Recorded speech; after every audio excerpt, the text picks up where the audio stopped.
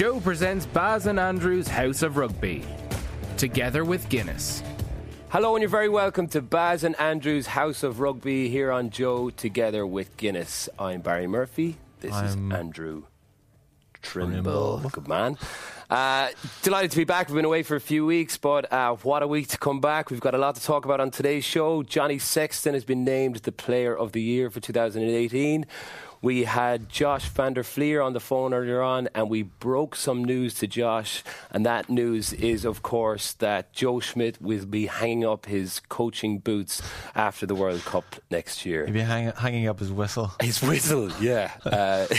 Huge news. Yeah. Wow. I'd say after last night, Joe, I don't think Joe attended the awards in Monaco. Last night it was all about Johnny, the Player of the Year. Johnny must have been thinking, this week everybody's going to be talking about me. And Joe went, see those headlines? Those are mine, mate. Yeah. This is all about me this week. Yeah, wow. What a and so we've confirmed that Andy Farrell will take over. Yeah.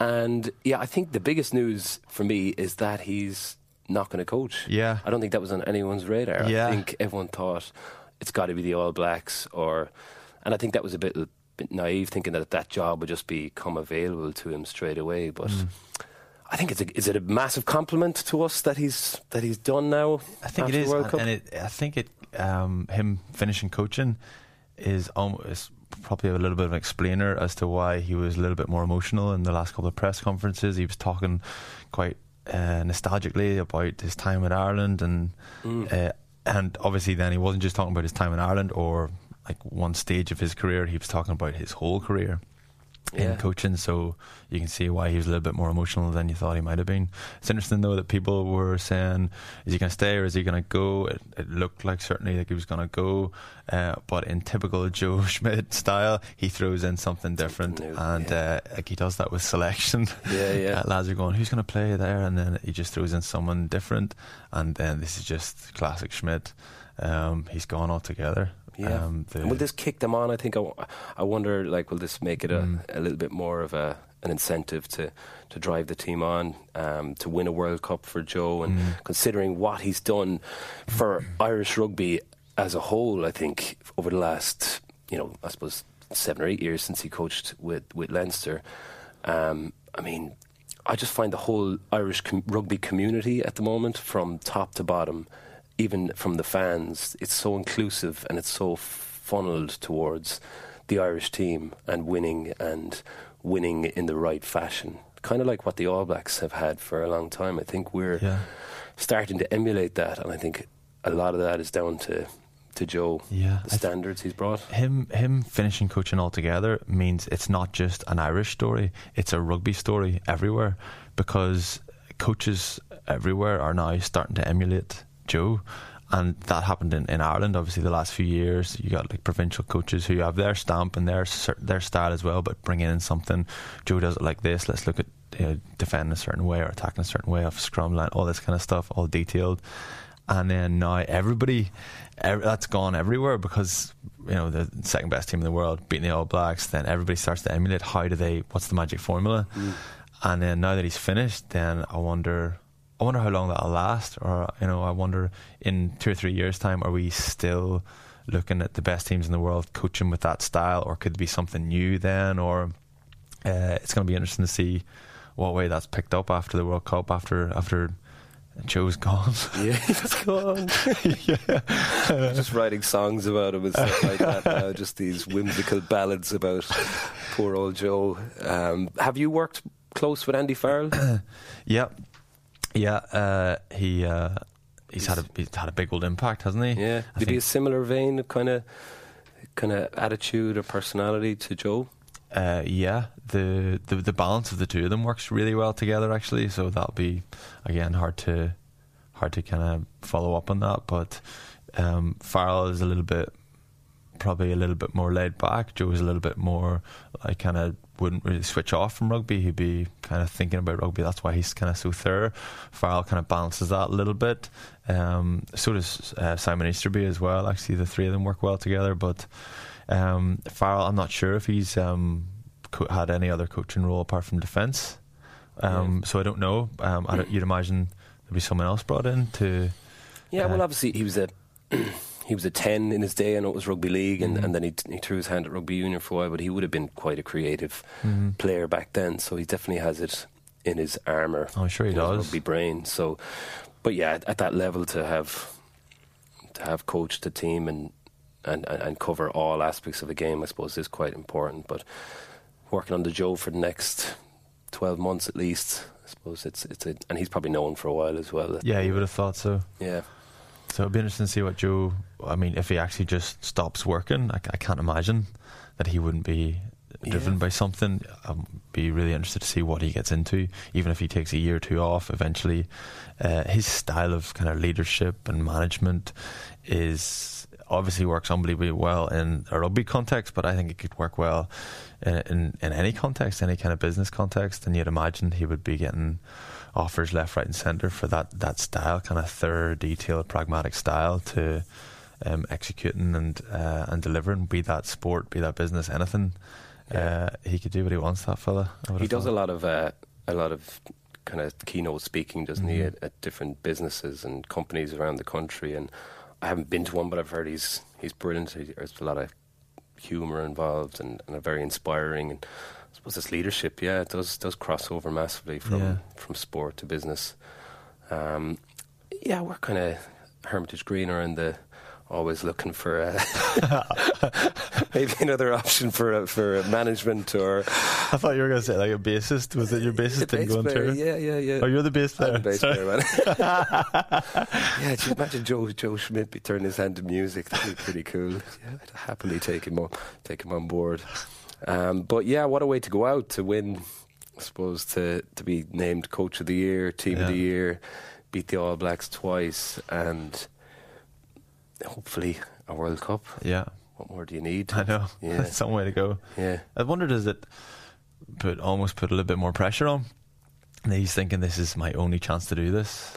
I'm not going to coach the All Blacks. I'm not going to continue coaching Ireland. Yeah. I've got one shot at this. Does it put more pressure on, or does it kind of make it more special, or does it make it more... Immediately my gut is that it makes it more special, doesn't it? I think there's movie in this, like, you immediately think like this could be a Joe Schmidt film or something where it's kind of like Coach Carter or something like that. I remember the Titans. It's just such a perfect story. You might get a soundtrack gig.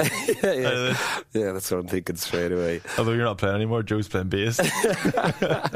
Probably be better than me straight away. So.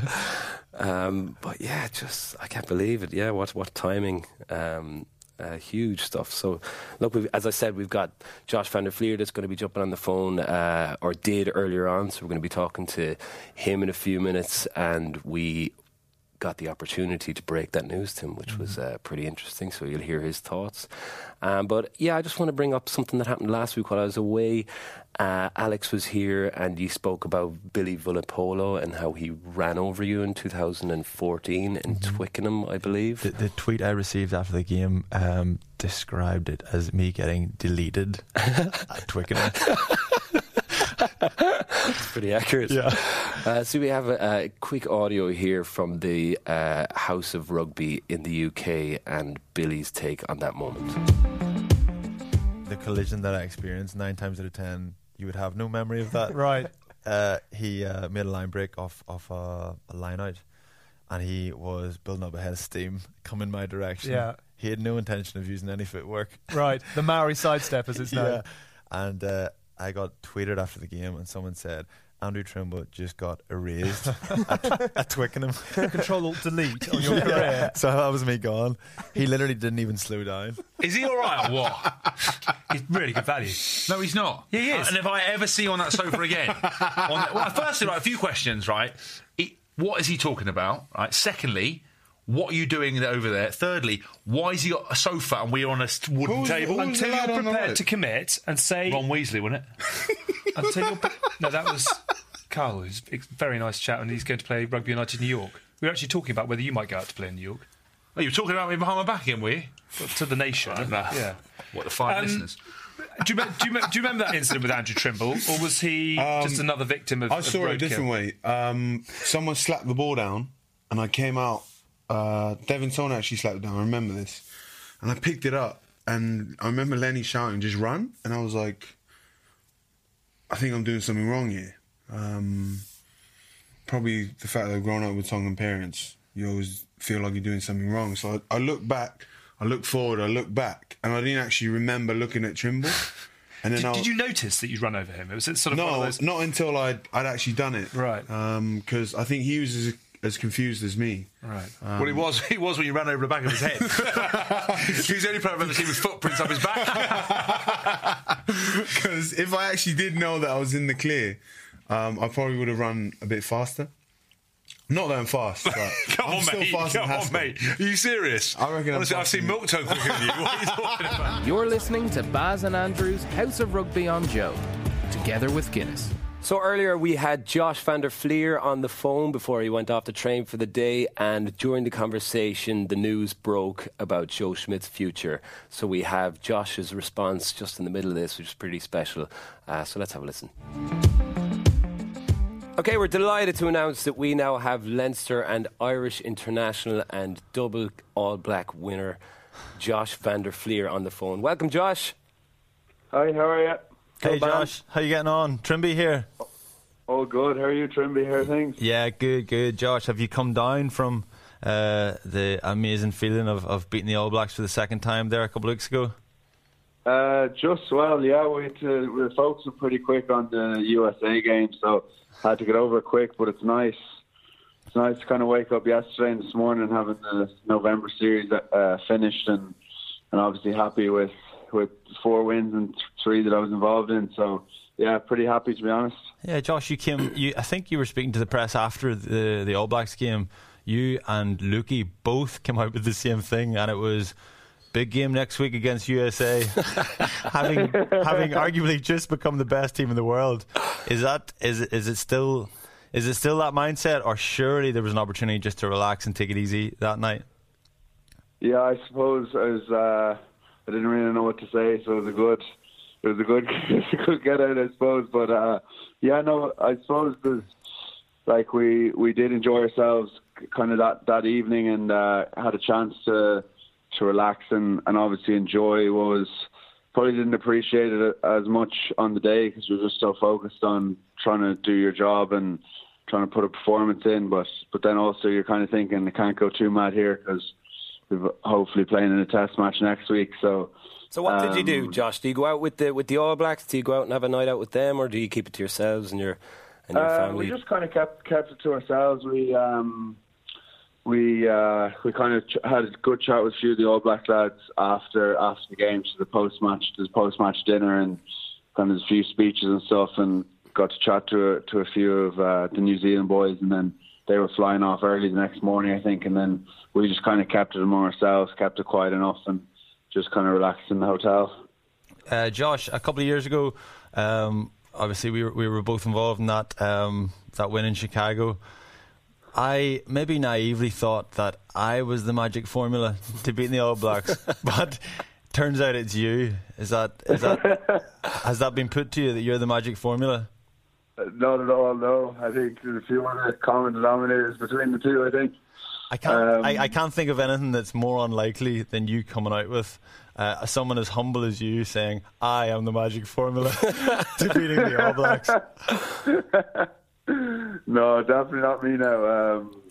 To be honest, I wasn't even meant to be. Well, I was on the bench, so I was due to be on the bench for the second game, and then so Dan would have done a better job than me. He was ready to start, and then unfortunately it was a bit tight, and had to pull out of the game. So I ended up playing the game. So it was. I suppose it wasn't. Joe might not see it as the secret formula if I was on the bench, but it was nice to be involved in two games like that.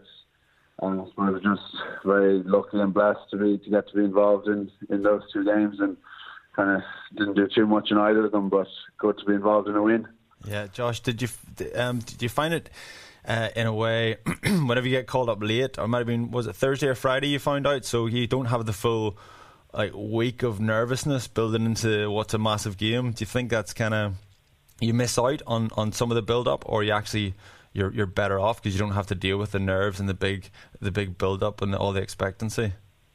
I think it was it actually worked out quite well because I wasn't, obviously starting, you're probably a bit more nervous than you would be if you're on the bench.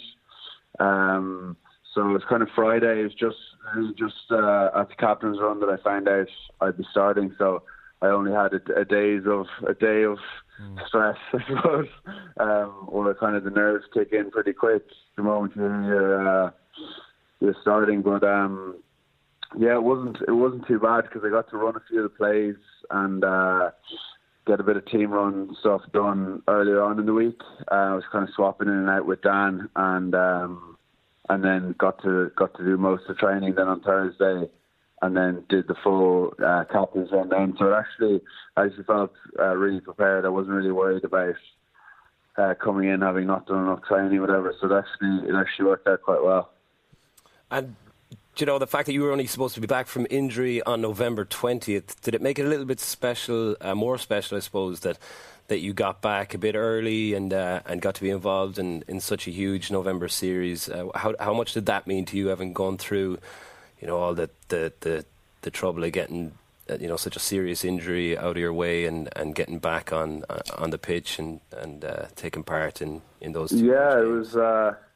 It was really special. Now it was kind of spent the whole I was injured start of February against France, and kind of spent the next 7 months or whatever it was before I got back playing, just kind of thinking about what it's like to be back playing and what games I want to play in, and trying to get back for Leinster first of all, and try to get back in the team there, and then obviously hoping to get into the team after that. And yeah, it is really satisfying just when kind of set a goal like that, and then managed to get involved in a few Irish games, which is pretty incredible. Yeah, and did the knee hold up all right? Any troubles or any soreness now? After no troubles at all. A few knocks here and there, but nothing bad at all. So it's actually been brilliant. It's credit to the physios and all in Leinster. I just kind of did what I was told, and they managed to get me back a bit earlier than planned. So yeah, knee's been absolutely perfect, feeling really good, which is pretty encouraging. Brilliant. I'm always interested to hear how what players inspired other players when they're growing up. Like, would you have had any particular number sevens that you would have been inspired by, or that you looked up to as a young player, as a teenager growing up, or any kind of style of seven that you would have like, let's say Richie McCaw or Neil Back, or Richie McCaw. In terms of watch around the breakdown, I always admired Richie McCaw and George Schmidt as well. Kind of always looked up to the two of them, wanted to be able to play like them, and then I kind of I remember thinking that I'd love to be like that at the breakdown, but then maybe like Drico in attack or something. Yeah. I was thinking a bit more of a ball player. Pick pieces from a few players, and I was like, I'd love a combination of a few of them. Obviously, it hasn't quite happened, but I suppose McCall would have been the main person I would look to, and try to record his games at home and try to get a few on tape that I could kind of watch back and see, kind of player camera of it whenever he was playing and kind of see what he did. I would have been big into doing that, and I think obviously nothing is close to being as good as him, but maybe someday. But yeah, he was probably the main player I looked up to.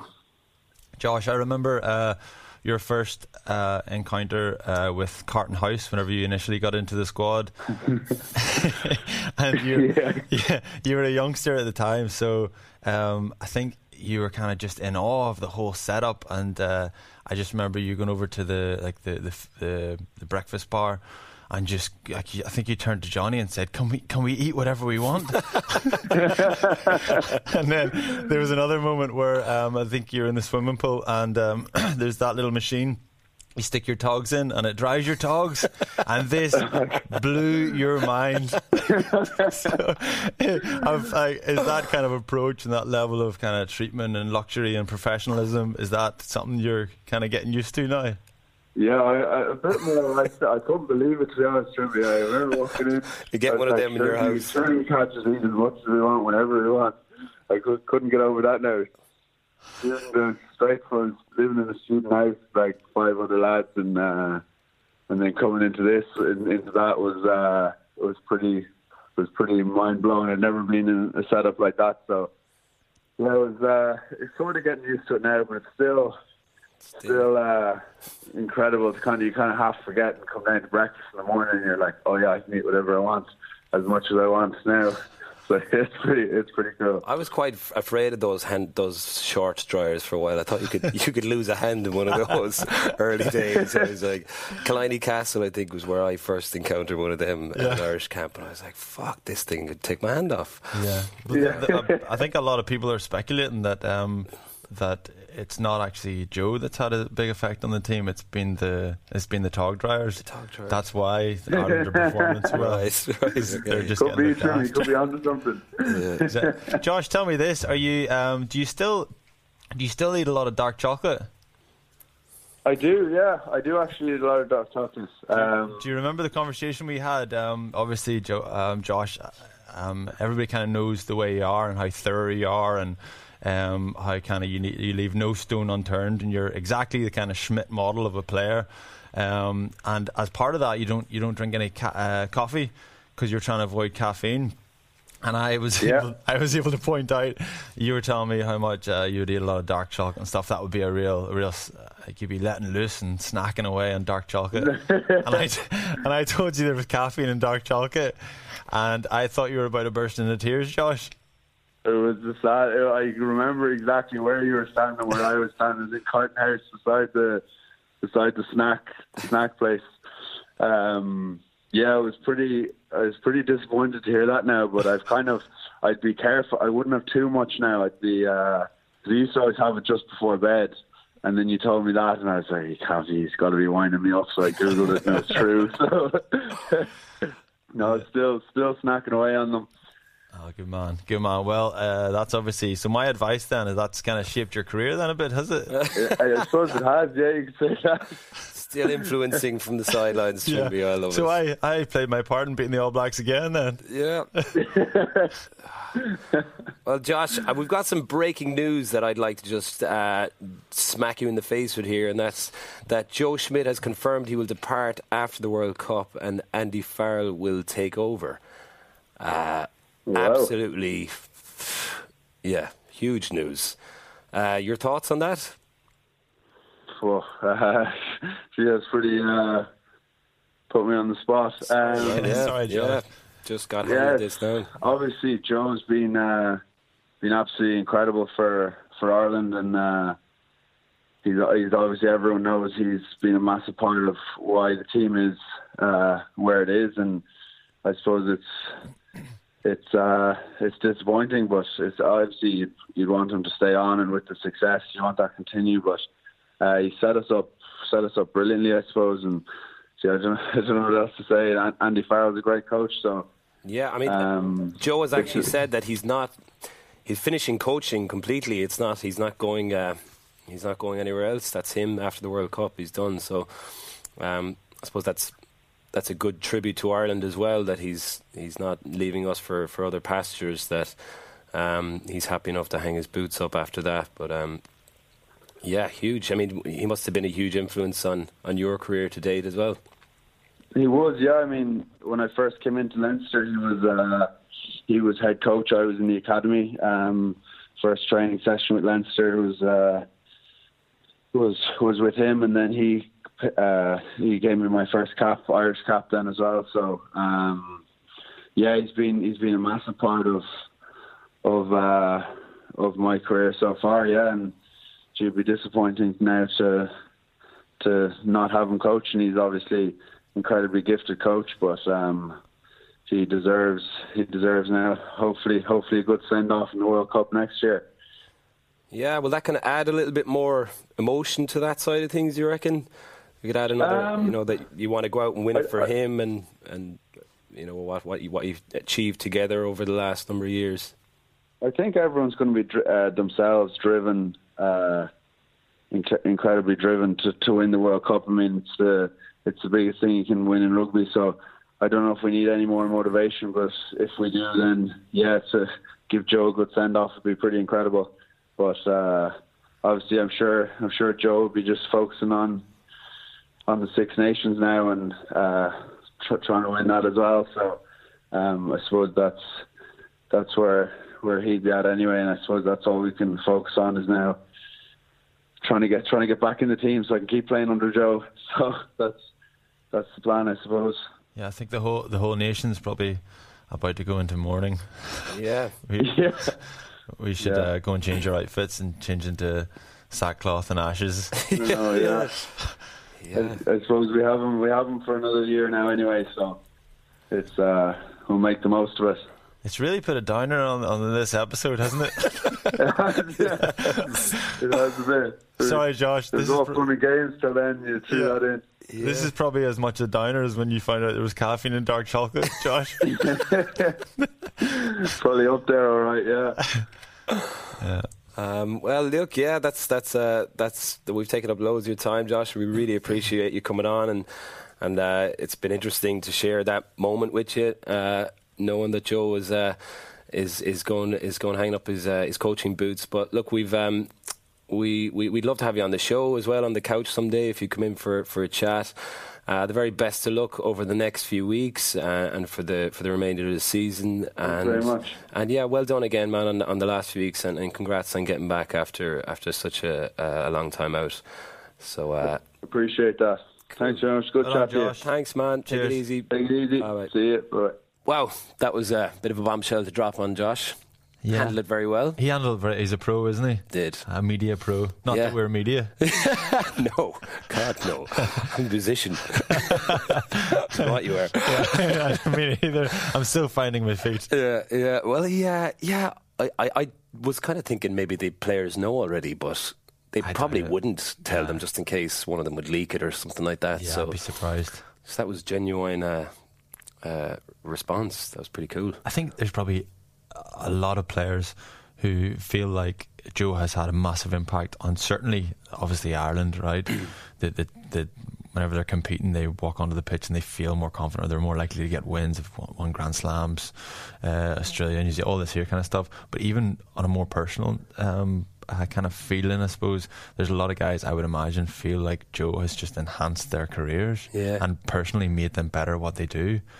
Do you think there's any of them that are relieved because he's such a maniac that he could be so terrified of turning up to training? I wonder. They're like, oh, thank God. Yeah, I wonder if there's a couple of guys who would be considered second string. Yeah. That would be going, I'm going to wait, I'm going to bide my time. 12 months' time, I'm going to shine. Swatting back in. Yeah. Well, there will be one person that will be... that will, I suppose, keep on what Joe has done, and that is Johnny Sexton, who's kind of like his illegitimate son or something like that, isn't he? His child, yeah.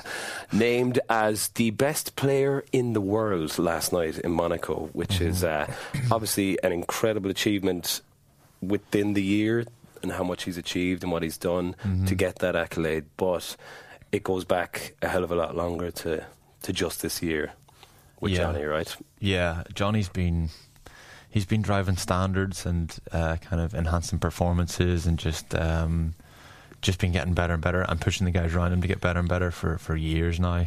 And he's the equivalent of like a Schmidt kind of mindset on the pitch.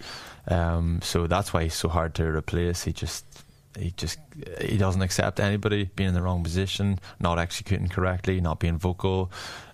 He just demands high standards and of the guys around him and himself as well. So he's been unbelievable this year. He's ticked every box, hasn't he? And where he's come from, I remember playing against him for the first time down at Thomond Park in Munster versus Leinster game, and I think Felipe Cantapomi was out and Johnny had been playing with St Mary's the week before, and he was drafted into play, and we were like, let's target this fella now and get at him. And immediately you got a sense that he was able for it, he was up for it, he had the head, despite he must have been only 19, 20 at the time. But he's just such a likeable guy from where he's come from, right? Yeah. Not on the pitch. I wouldn't say he's likeable on the pitch. On the pitch, no. I think he's dislikable on the pitch. Really, yeah. I remember that moment when he celebrated in Rogers' face in Croke Park, where people were like, "What disrespect!" But That was an interesting, wee dynamic relationship, the two of them, wasn't it? Yeah. And then it was just perfect that they ended up being at the same club together, coach and player. Yeah. And then went full circle and became reasonably good mates. Yeah. By the sounds of it. Yeah. I wonder will they go full circle again and they'll hit each end other up again against each other. Yeah, that'd be great. Hopefully, from a neutral's point of view. Yeah. But yeah, what an incredible achievement for any Irish player to be even considered for Player of the Year and then to win it, and totally unsurprising. I mean, the guys who were up against, Bowden Barrett, it's not like he was up against a nobody. But I think Johnny by far deserved to win that. I'd love it if Malcolm Marks had got it. Yeah. Out of nowhere. Malcolm Marks. What? I don't believe you. Surely not. Flipping tables and stuff. I'd love to see Johnny's Joey Trimbiani humble loser face. Shit. Yeah. Bullshit. But yeah, I think he and Rory Best both made interesting comments where they thanked both their wives and their family and their kids for the support that they've offered them, which is obviously a lovely thing to hear. And it is an interesting thing that your family do. Once you've got that grounding, you've got that support from your family, I think you'll appreciate that as well. I think Rory summed it up really well. He said, thanks a lot to the wives and partners, and I suppose what you do is you allow us to be selfish. Yeah. And I think that's perfect, because I mean, I remember Johnny actually after he had his second child, that evening he was at Carton House doing a walkthrough, and like no one else obviously, like I think the sacrifice. Yeah, and the sacrifice from the individuals. Obviously as players we have to sacrifice a lot, but everybody around us has to sacrifice for us. I'm saying us because I used to play a bit. But and I think they summed it up perfectly, and it's a nice little tribute. It is, and that those nights are about, I think, celebrating the families and the friends and everyone that has gotten behind you. And like for Johnny, from grassroots, like I'm sure from his club days to school days, there's a lot of people there that he would thank. And it's great. It's great for Irish rugby. So yeah, from us too, massive congrats to Johnny Sexton. Congrats, Johnny. Congrats, Johnny. Do you think he subscribes? Oh, definitely. Yeah. Yeah, well, everybody does. Yeah, they do. God, it used to be better. If Dricko and Tana subscribe, then I think Johnny subscribes. Yeah, well done on that, by the way. I haven't spoken to you about that interview. That was sorry to bring that up. Thoroughly. Do you know Tana? I was talking about Tana Umanga. Tana. Tana. Oh, I thought it was Tana Umanga. He's a good buddy of mine. I've been saying it wrong all these years. Yeah, you buddies now, yeah? We are, yeah. No, I'm getting in touch. He didn't really get a word in. It was just the two E talking. Just me and Dricko. Actually, yeah. I was like, more from Tana Umanga, please. Were you jealous? I was a little bit jealous. Yeah, I could have done. It could have been 4 13s on the couch, like. But that would have been cool. Yeah, it would have been cool. But anyway, yeah, that was. So I've been away. I've just been away, man. It's been lovely watching from afar. I was in Australia touring around for 3 weeks and trying to catch up with rugby and listening, and it gave me a nice bit of time to reflect on Irish rugby while I was away. And I came up with an analogy of the whole thing that's kind of based around Star Wars. So bear with me here, but the first victory that you were involved in Chicago is you remember? Yeah. That was like A New Hope, the first Star Wars, basically, where the All Blacks being the dark side, the evil empire overruling the galaxy, but we fought back like the rebels, and with a little bit of help from the Force, we won. Joe Schmidt being Obi-Wan Kenobi, Johnny Sexton being Luke Skywalker. You haven't worked out. I was kind of saying Devin Toner be more like Chewbacca, but you could be a little bit of a Chewbacca with those long arms as well. So you're in there somewhere anyway. Yeah. And then playing a bit part. Yeah, you may be one of the fighters in the planes that flies around. I doubt I would have that many lines. No. Yeah, but I may appear in a couple of scenes with a couple of high profile. Exactly. Yeah. Like just running and stuff. That's fine. Yeah, it's grand. You're in it. You're in Star Wars, man. Yeah. And then the second The second star was when the Empire Strikes Back. Obviously. And they beat you like a week later. Uh-huh. And they kicked the shit out of you. And that was like, oh no, we're not what we thought we were. The rebels were being defeated, and there was a bit of doubt. And there has been, like, but we've been building back our strengths over the last few years and building our squad, and then the Return of the Jedi was. So on that occasion, Darth Vader was coming in like high shots in Zebo's head and stuff. Exactly. Yeah. Just evilness. Yeah. And so the All Blacks are like, they're kind of like stormtroopers, because they're all so good. It's hard to pick out one and make them like superstars. They're all just like consistent stormtroopers everywhere. So just like, Jesus, one of them falls, and just get another stormtrooper, and it's like, Jesus. And that, but then so the Return of the Jedi was like when we last week or 2 weeks ago when we finally defeated them. And I think in our own, and we proved that this wasn't a fluke, that this is us taking over the mantle as potentially the best team in the world. Did any characters die between The Empire Strikes Back and The Return of the Jedi? Because that's me. That could be you, yeah. No, just kind of like nobodies. Just nobodies that no one really... There was a lot of nobodies died. There was a couple that like flew into things that probably... That's me. Yeah, like a kamikaze, but it was like, that was you. So you were kind of... long arms. Flying into things. Taking it out for the team. Boba Fett. Yeah. Oh, nice. I was kind of... Yeah, Boba Fett is like... He's quite greedy, wasn't he? Was he good or bad? I'm not sure. So you could be Boba Fett. I was thinking maybe... Yeah, George Hook is just Jabba the Hutt. It's pretty harsh, but it's just put him in there anyway, you know.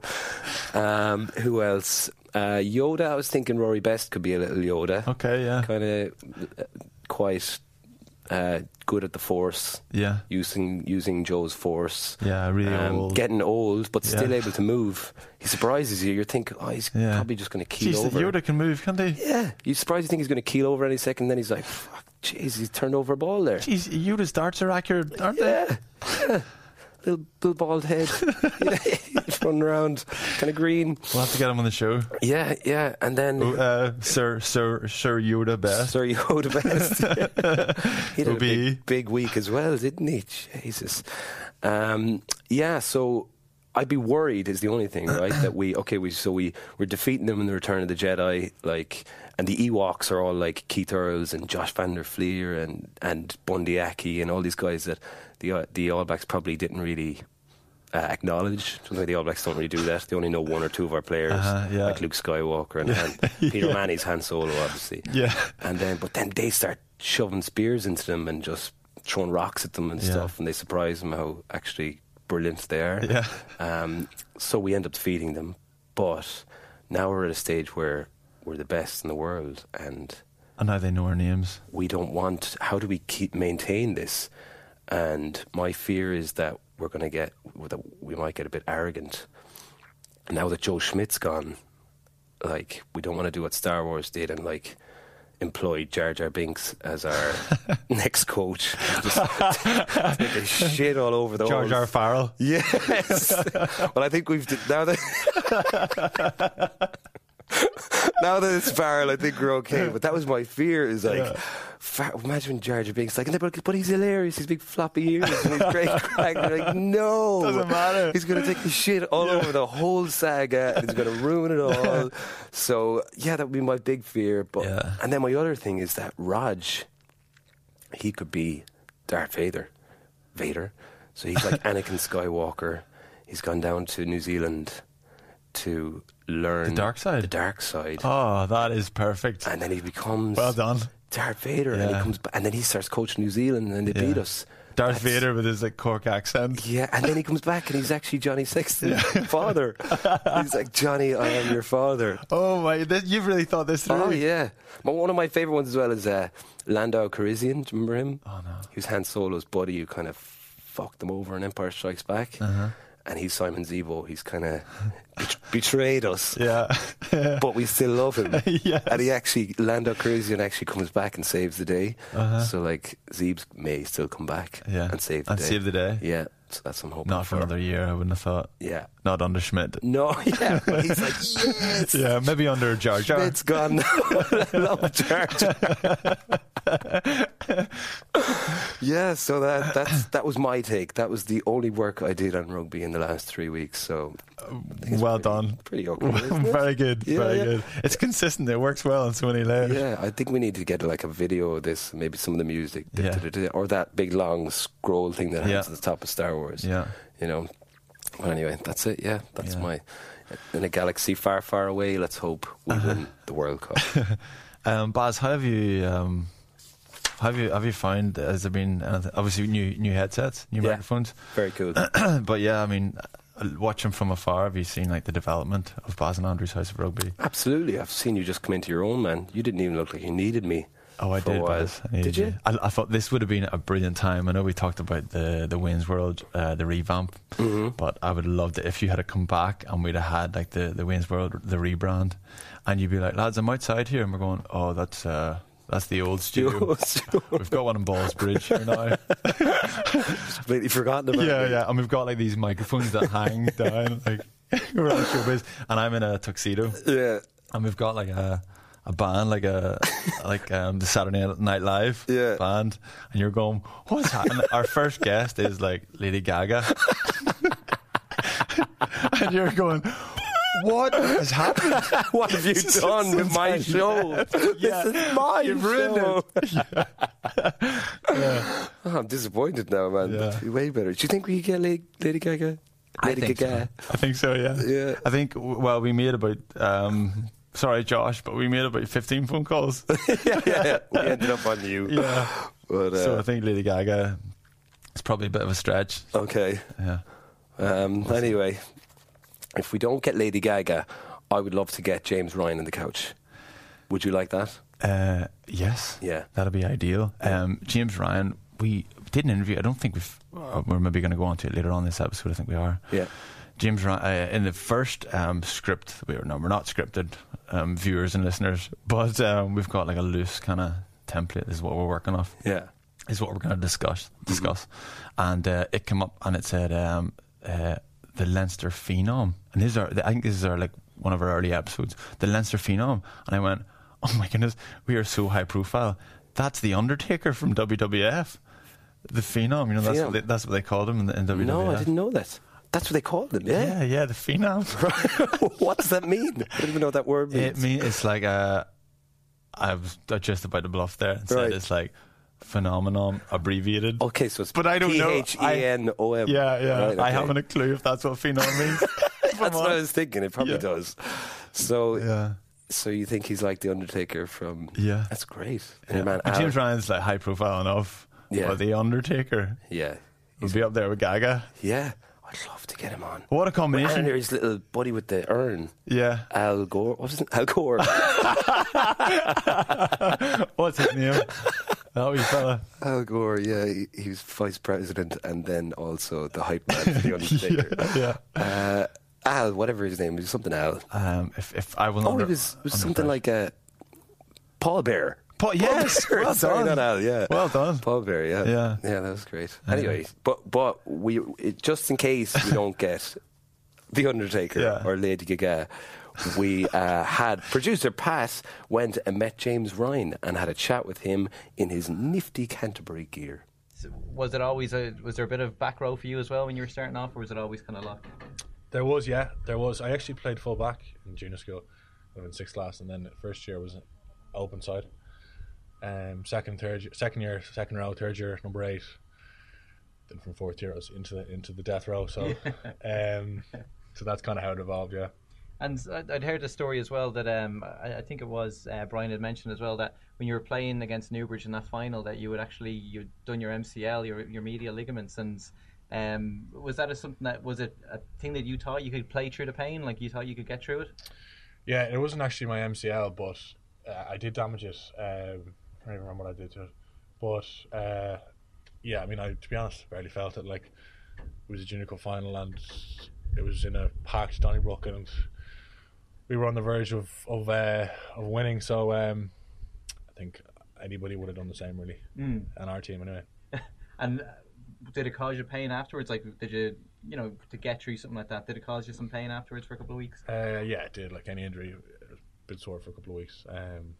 Luckily, the season was kind of over at that stage, so there's no big issue. Yeah, I was talking to Gary and Robbie being here as well, and we're all going on about that game against the All Blacks in Chicago, and the fact that the boys kind of got to experience that as well. But this was there's already talk of you at this stage maybe making a breakthrough to the team, but you had a pretty bad hamstring tear, wasn't it? That kind of knocked you back a few months, didn't it? Yeah, I suppose it did knock me back a bit. It was kind of my first long-term injury, so it was a bit new to me. That kind of extended period on the sidelines. A lot of other guys have had a number of long periods on the sidelines. You look at somebody like Ed Byrne. I mean, like how determined he's stayed through all that, and he's doing so well now. But yeah, it was difficult. But like, we're blessed in Leinster with the guys that look after us. Like, I had Fergal Cairn looking after my my rehab, and Darragh Curley was the academy physio at the time, and they made my life a lot easier. And you made the instant impact on that tour as well. The game against USA and the games against Japan as well. Like, the guys all kind of did so well. A lot of guys stood up, like Andrew Porter as well, and took their chance. But you had your first kind of home debut down at the Aviva, and I remember we all spoke to you after that game as well, and just that kind of, if you look back at it now, like, is that one of those kind of standout memories from that big first season you had last year? Yeah, definitely. The South African match, the Aviva, was kind of like I was making my Irish debut or first Irish cap again. Obviously I had my first cap in the US, which was special. But there's something about playing in the Aviva, in front of a kind of a packed crowd and having all your family and all your friends there. Kind of felt like you were doing it again, which was great. So yeah, that's definitely one of the standouts from last season. We would have talked a bit last year, in the podcast that we do about the likes of James Downey and Kevin McLaughlin would have spoke about.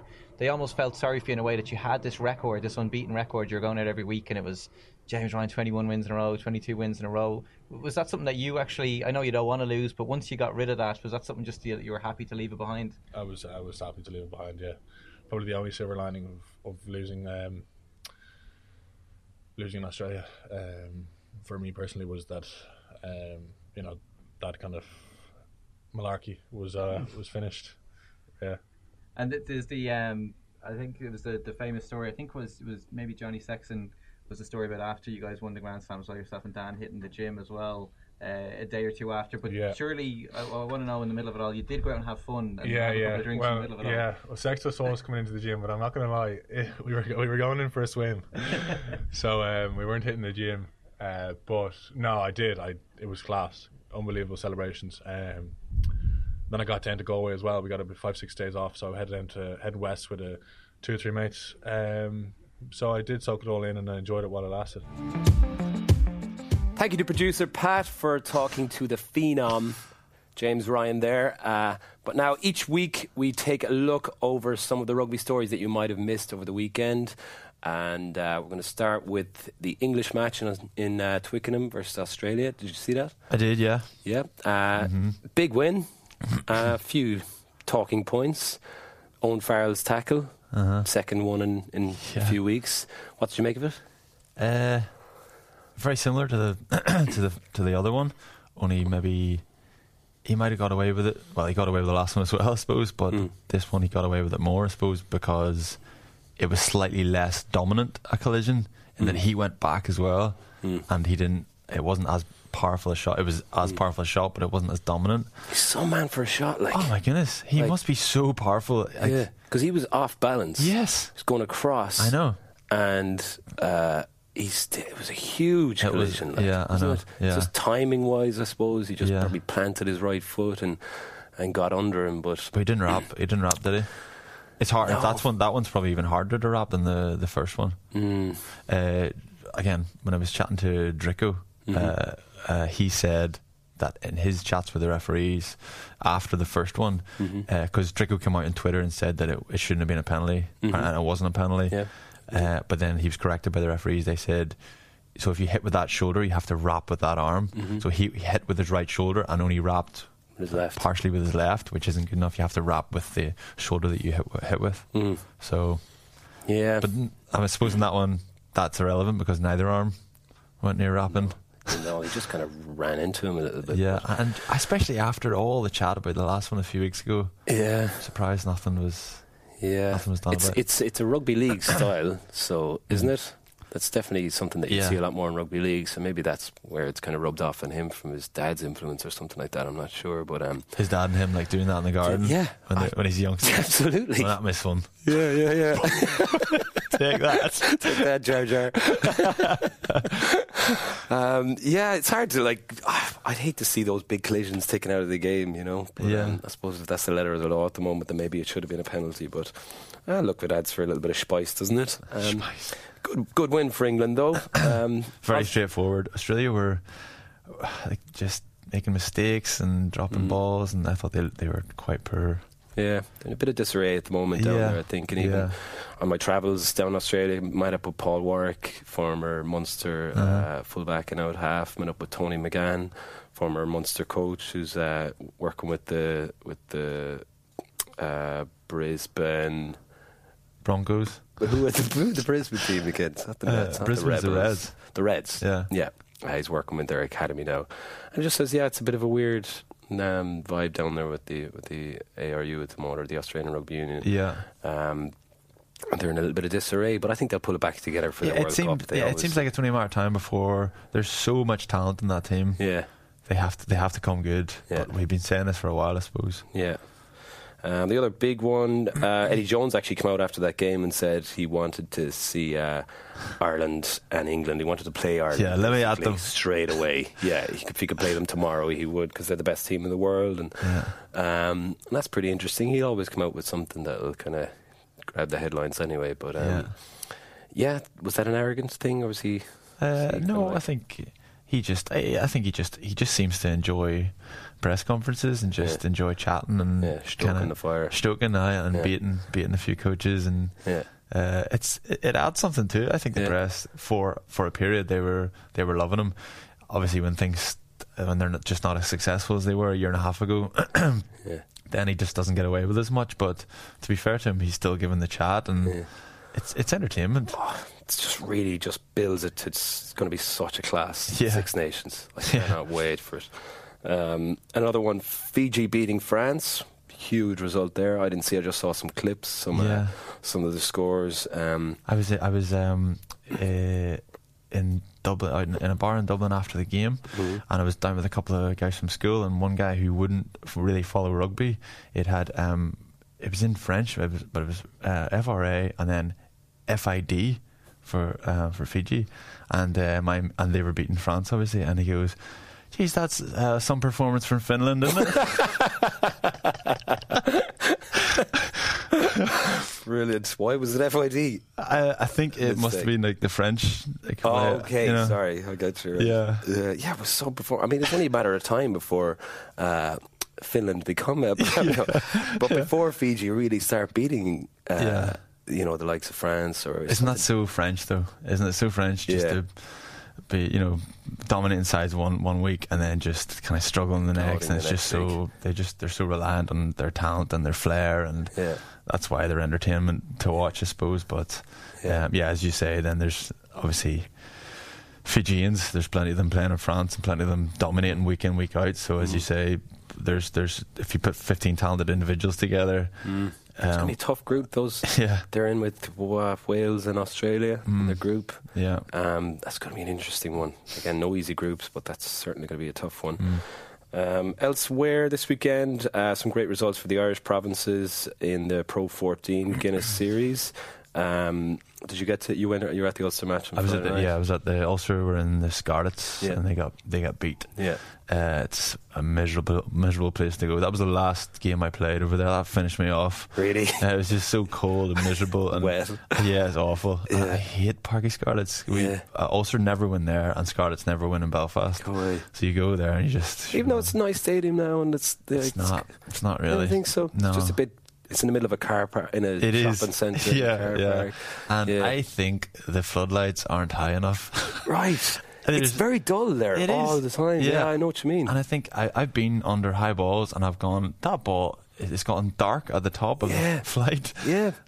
Someone needs to tilt the floodlights up and that'll solve that problem. That's a really interesting point. That's my excuse anyway. Yeah, because it used to be a really nice place to go back in the day. It wasn't the same. It was Stratty Park. That was a great place. Yeah. Great atmosphere.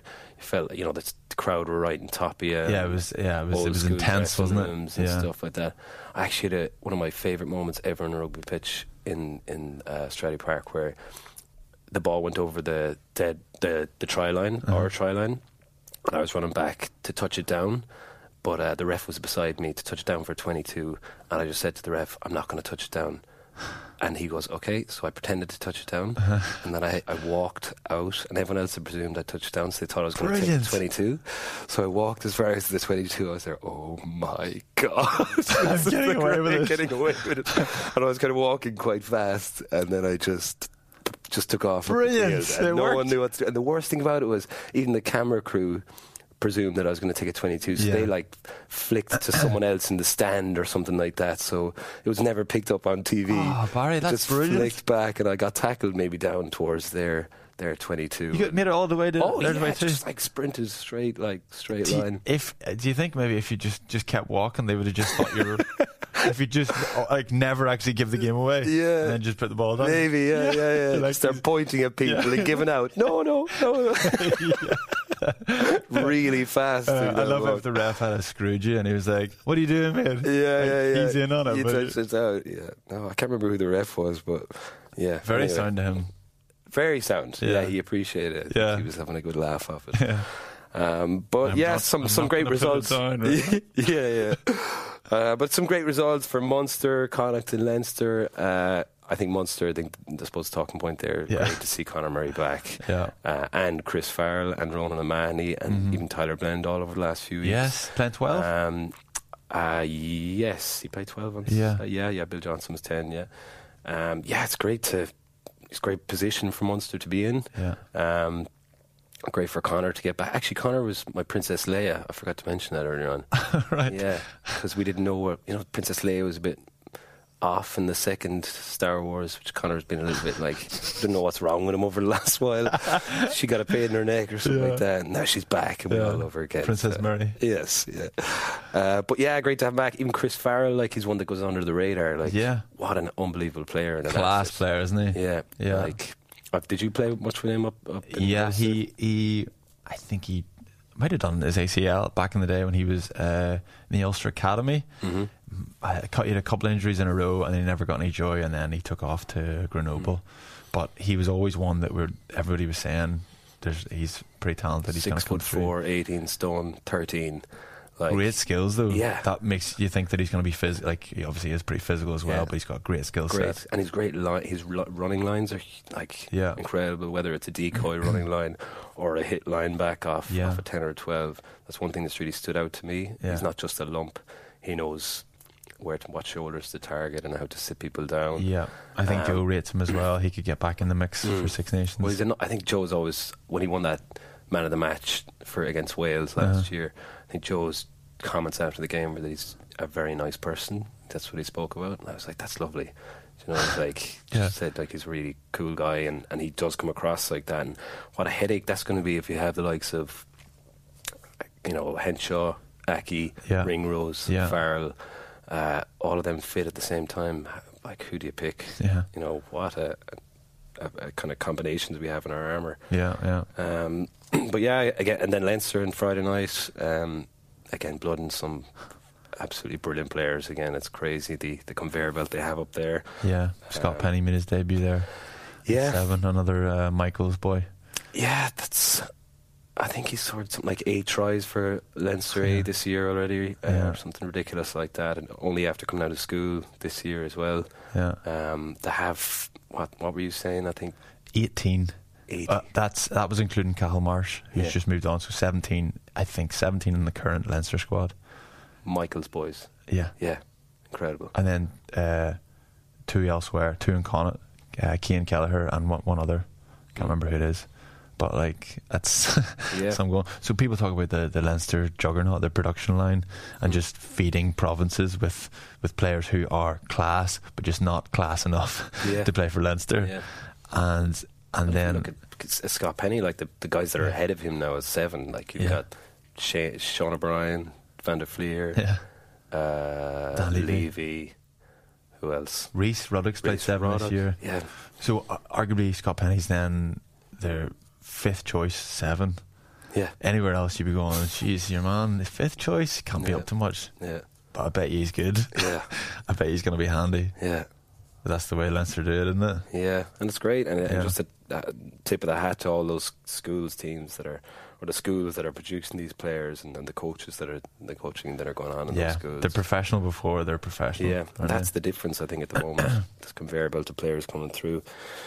But yeah, so very interesting few weeks ahead. Or whether these players, do you reckon the Irish players will go straight back into the provinces this weekend, or get a bit of a rest for the Guinness Pro 14 this week? Yeah, there was about 5 or 6 Leinster players were released last week, and then none of them featured. So they've had their week off. Yeah, the rich get richer, don't they? Like the best teams about, like the Leinster kind of, they have the luxury of being able to rest and rotate, and then the guys come back in 100% feeling sweet, having not played that much rugby, just get straight into Europe. One guy, Andrew Conway, went really well against the USA. He was the kind of standout. Ringrose as well, I suppose. But Conway, it feels like a year ago he was next in line for the Rob Kearney's throne. Yeah. And then it seems like now Will Addison's got in there, and now Jordan Larmour's got in there, and Conway's kind of he definitely hasn't been forgotten about, but he's kind of just not been talked about as much. And it was nice to see him coming back in. I thought he was brilliant the weekend. Yeah. Really, really good. Just electric. Yeah. Constantly looking for the ball. Yeah. He was standout. Yeah. Hat trick, and then a couple of assists as well. So everything he did was brilliant. We haven't even talked about the USA match. Oh yeah, there's too much else going on. But we forget to talk about the international that happened this weekend. But and for a guy to score a hat trick for Ireland, what a great achievement. And it wasn't a great game, to be fair. It wasn't. There was one scrum. There was one scrum in USA 22 in the second half. It got reset about 5 or 6 times, and it went on for about 10 minutes. And then I looked around, and there was a Mexican wave going on around the stadium. It was like no one could care less about the rugby anymore. No. It had that kind of feel about it from the get go, didn't it? Like it's a weird position to be in when these guys they're thrown together a little bit, maybe. And, you're expected to win. And the US put up a good fight, they did, to be fair. But I suppose it might not look like a very comprehensive win, but then you look at the scoreline, it was actually a pretty big result. But just as you were saying, actually, we put out a tweet yesterday to find out who the Guinness Made of More player of the weekend was, and the poll came back with a roaring result, saying Andrew Conway was by far the best player of the weekend. Yeah, I think I might have ruined the tension around that one. Yeah, no, you didn't I? You did. Guess what? Andrew Conway. But he well deserved. So fair play to you, Andrew, and a good way for him to kick on into the European Games coming up for the next few weeks. And then also we put out hashtag AskHOR on Twitter last night to see if you had any questions for us. So loads came in, a lot of them asking who standout players the Guinness series were. Any few in particular for you? Josh Van der Flier went really well. James Ryan went well. Pete O'Mahony, I suppose. Oh, Pete, of course, yeah. To be honest, most of them. I mean, the other 3 games were just nothing by comparison. The Argentina game, USA game, no atmosphere, flat, and kind of you just got through them. But everything was about that New Zealand game, and everybody played out of their skin that day. To be fair, it's hard to single a few guys out, but James Ryan, clone him. Tommy Burke wants to know how Ireland are going to fix their line-out heading into 2019. Seems to be trouble whenever Dev Toner is not there. I'll leave you take that one, man. As a line-out specialist. As a line-out specialist, The lineup was poor, I suppose, the weekend, wasn't it? It was a bit rocky. Yeah, I don't know. I don't know. Yeah. To be honest, I switched off a few times during the game. I wasn't really. Yeah. I was commentating and I wasn't really paying attention. Sort of yeah, I think. Look, it's hard when you lose, especially Pete O'Mahony and Devin Toner, like two of the best line-out operators in the world. So when you do take them out of it, there's obviously going to be a bit of a step down.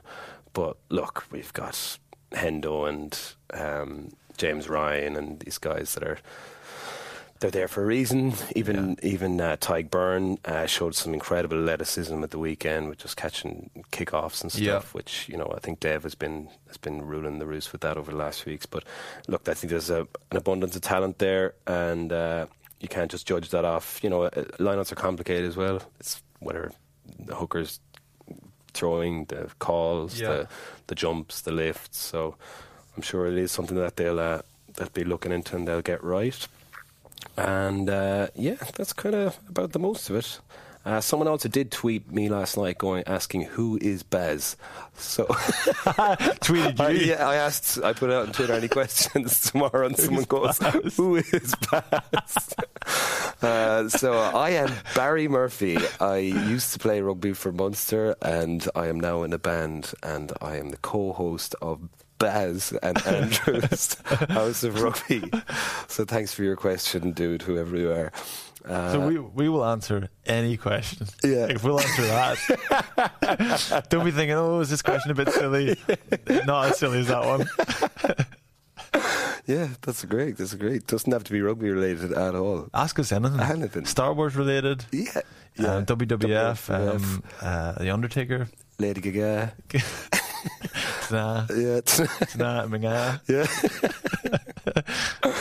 Yeah, it's up to you. All right, guys. Thank you, everybody, for your comments, questions, for listening, and for watching on YouTube. If you are enjoying the show, please do remember to subscribe and leave us a rating or a comment.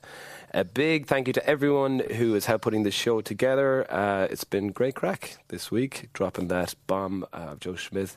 So we'll be back next week to talk about the aftermath of all that. I've been Barry. I've been Uncle Andy. And this is Baz and Andrew's House of Rugby on Joe, together with Guinness. Uncle Andy. You were listening to Baz and Andrew's House of Rugby on Joe, together with Guinness. Drink responsibly. Visit drinkaware.ie for the facts.